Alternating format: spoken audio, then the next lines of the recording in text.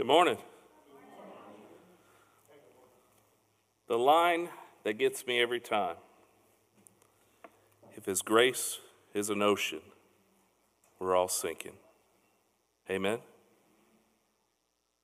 We are in this sermon series on worship, where we've been working off of the definition by Don Carson that worship is a proper response to all moral and sentient beings to God, ascribing all honor and worth to their Creator God precisely because He is worthy, and delightfully so. Amen? Let's read this text today in Luke chapter verses 11 through 19. Now on his way to Jerusalem, Jesus was traveling along the border between Samaria and Galilee. And as he was going into a village, 10 men who had leprosy met him. But they stood at a distance, and they called out in a loud voice, "Jesus, Master, have pity on us." When Jesus saw these lepers, he said, "Go and show yourself to the priest." And as they went, they were cleansed. One of them, when he saw that he was healed, came back, praising God in a loud voice, and he threw himself at Jesus' feet, and he thanked Jesus. He was a Samaritan. And Jesus asked, "Were not all 10 cleansed? Where are the other 9? Was no one found to return to give praise to God except this foreigner?" And he said, "Rise and go, your faith has made you well."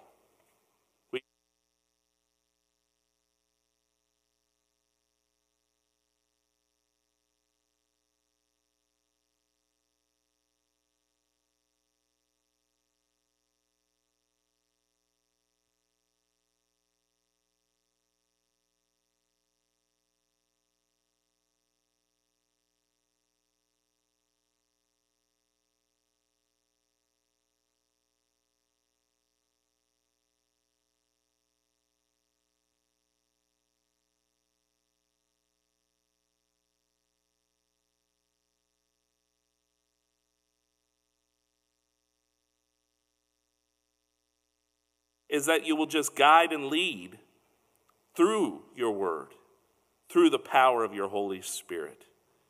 And we pray these things in Jesus' name. Amen.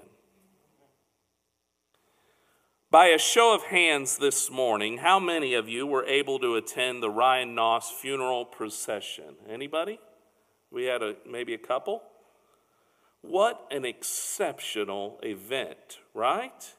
I mean, people traveled hours to be here in Knoxville to celebrate Staff Sergeant Ryan Noss, who was killed in the bombing at the Kabul airport in Afghanistan. I drove down 275 towards Alcoa Highway, and over every overpass was filled with first responders who had gathered to honor our fallen hero. Why do you think so many people showed up? Why such a parade for one man? And why are we calling him a hero? I think one word: gratitude. As a civilian in the United States of America, I have no other response to those who've risked their lives, especially Ryan Noss, who died serving our country overseas. I mean, this man sacrificed time with his family and ultimately his own life for our country and our freedom. And so the best I have to offer is thank you. Thank you. Now, today's text, we get this very unusual and incredibly sad story of 10 lepers. Everywhere throughout Scripture, we see Jesus thanked, praises given, multitudes gathered. Now, leprosy here in the text alluded to several different types of skin disease, but leprosy was incredibly painful, could cause progressive, permanent damage to the skin, to the nerves, and eventually lead to death. The first century didn't have a cure for leprosy, and therefore anyone with any serious skin ailment would be cast away into separate communities.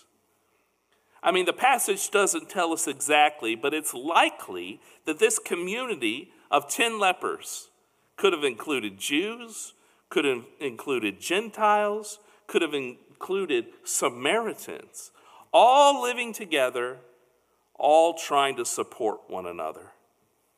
Leprosy was not only a painful and untreatable illness, but it was a very lonely disease. No more hugs from mom and dad, no intimacy with your spouse. You were left to die alone with strangers who shared in the same suffering. And yet it was only one leper who came back to Jesus to say, thank you. This morning I want to ask the question, why is it important to say thank you? If you want to follow along in your notes, maybe write a couple of these things down, but the first is this, that gratitude brings glory to God. Gratitude brings glory to God. I think it's important to note that the leper came back praising God. We talked last week about this definition of glory. It means to honor someone's reputation. It means we shine a spotlight on someone's character. And specifically, this leper came back shining the spotlight, saying thank you and giving glory to God. This week I attended a Spire conference in Nashville, Tennessee. It was a 3-day event that equipped pastors with a specialty in pandemic.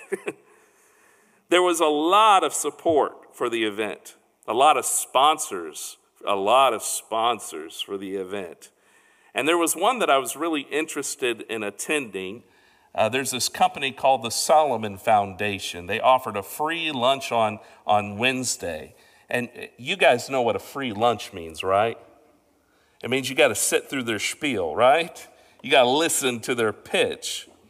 The Solomon Foundation is a church extension fund. It means they loan money to churches and offer a place for churches and individuals to invest their money. I noticed the CEO was at the event, and this excited me because I wanted to meet him. And so I waited in line after lunch to talk to this man. And I only had one thing to say to him.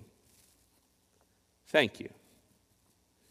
You see, my home church was an emerging church at one time who decided to borrow millions of dollars to build a new sanctuary and gym.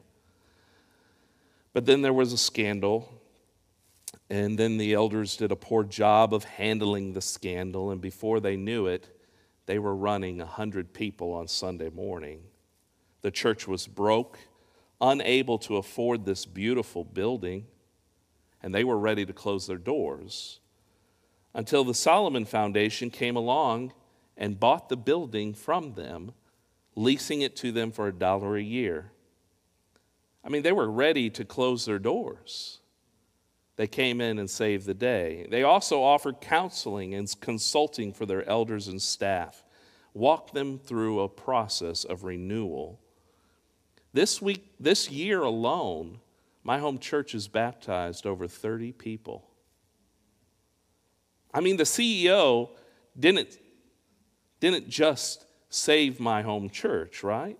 And he wasn't the one who did it, but I needed him to understand that his company had a reputation, and it was worth my time to honor that reputation because I was grateful, right?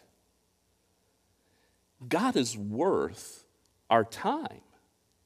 God is worth our time. And it is important for us to speak the words of thank you to honor his glory. his reputation.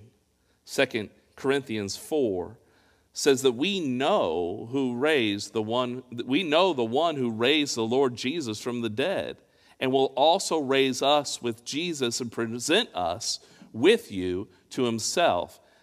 All this is for your benefit, Paul says, so that the grace is reaching more and more people may cause what? Thanksgiving to overflow glory to God. It is so very important that we take time to say thank you. And there is so much to be thankful for, amen? Secondly, I think that gratitude gives us a testimony. Doesn't it give us a testimony? Notice what Jesus says to the lepers who were giving, this one leper who was giving praise to God. He turns to him and says what? Go. Go. Did you know that we serve a sending God? That is a natural response of Jesus and of God. To go. It's a theme throughout the New Testament, especially in the Gospels. The leper is told to go. He has a testimony to share. In John chapter 9, the disciples of Jesus asked him a question that was at the heart of many during that century. The disciples asked Jesus, why does bad stuff happen to good people, right? Many in the first century thought that ailments at birth were because of sin. So Jesus' disciples, they had passed a blind person who had been blind from birth. And Jesus was asked by his disciples, who sinned? Was it this blind man or his parents? And Jesus' response is incredible. He says, this man was born blind so that the works of God might be displayed in him. He was born blind for a testimony of God's goodness. He was born blind so that he could share light in this very dark world. And Jesus healed this blind man, giving him a testimony. His thank you became a testimony. The psalmist writes in Psalm 105, 1 through 2, give praise to the Lord, proclaim his name, and what? Make known among the nations what he has done, and sing to him. Sing praise to him and tell of his wondrous acts. Even when we sing these songs as we gather, we are sharing a testimony of what God has done, what God is doing, and what God will continue to do. And we're encouraged to go and share that testimony of gratitude. The third thought I have this morning is that gratitude deepens our faith. Did you notice that Jesus not only tells him to go, but he says that his faith has made him well? The leper recognized that the healing did not take place coincidentally, didn't he? He told him to go and show yourself to the priest. And as soon as he was healed, he turned back to thank God, which deepened his faith. Author Elisa Apello writes that when we keep a record of the times we are grateful to God, we will have a journal testimony of the faithfulness of God. When we keep a record of the times we are grateful to God, we will have a journal testimony of the faithfulness of God. And then what happens when we face difficult days? You open that journal, and what do you see? Your faith. What happens when you're faced with cancer. It's a testimony of God's goodness, his faithfulness to each one of us that deepens our faith and help us through the worst of time. Every time you say thank you to God, you should be reminded of the many times that you said that you've been thankful in the past. One of my favorite psalms is Psalm 136, where the psalmist says, "Give thanks to the Lord, for he is good. His love endures forever. Give thanks to the God of gods. His love endures forever. Give thanks to the Lord of lords." Amen. It doesn't end. The thank yous that we gave him in the past are still with us here in the presence because God doesn't change. His love endures forever. And every time we say thank you, it's deepening our well, deepening our faith in this God whose love endures forever. Amen? All right, we're going to do something just a little bit different this morning. I'm going to give you some time to be spontaneous. Close your eyes with me and bow your heads. I'm wondering if maybe the story of these lepers, maybe some of these scriptures that I've shared has stirred your heart as we've talked about gratitude. What I'm going to do is open us in prayer, and then I'm going to ask you to say audibly, thank you to God. You don't have to say it loud and proud. You don't have to wait for your neighbor. But after I pray, will you say thank you to God for something specific that you're thankful for today? Our Father, we gather together in unison and unity of heart and mind with grateful hearts for what you have done and what you are doing. And this morning we want to say thank you.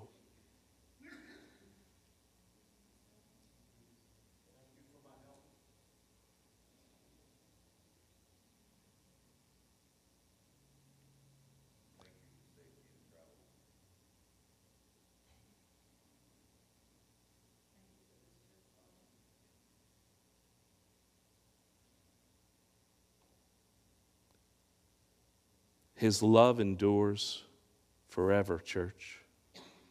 Did you notice chapter 17 and verse 11? Did you guys notice that? What's it say? Jesus was going where? He had his mind set on Jerusalem, folks. He was ready. 10 lepers interrupted him on his way to the cross. This is right before the final week of Jesus' life. And these lepers interrupted him on his way to the cross, and he stopped. He stopped. He heard their cry, and he healed them on his way to the cross. That breaks me, folks. Because as we gather around this morning, we're going to take of this bread, we're going to take of this juice, and it is a reminder that Jesus had set his mind on Jerusalem towards the cross. And even as he cared so deeply for this world, that he would die on the cross, he's willing to pause and hear you. Amen? He cares for each and every one of us. So much that even on his way to the cross, he was able to stop. I love it. I don't know what you want to take from these words today, but my encouragement to you is to allow your prayers of praise be songs of thanksgiving to him because of who he is, what he has done, and what he will continue to do. Amen. Let's pray together as Jeff comes on up. Father, all we can do is say thank you. We have nothing else fit for the King. Your grace is an ocean, and we're drowning in your goodness. Thank you, dear Lord. And we pray these things in Jesus' name.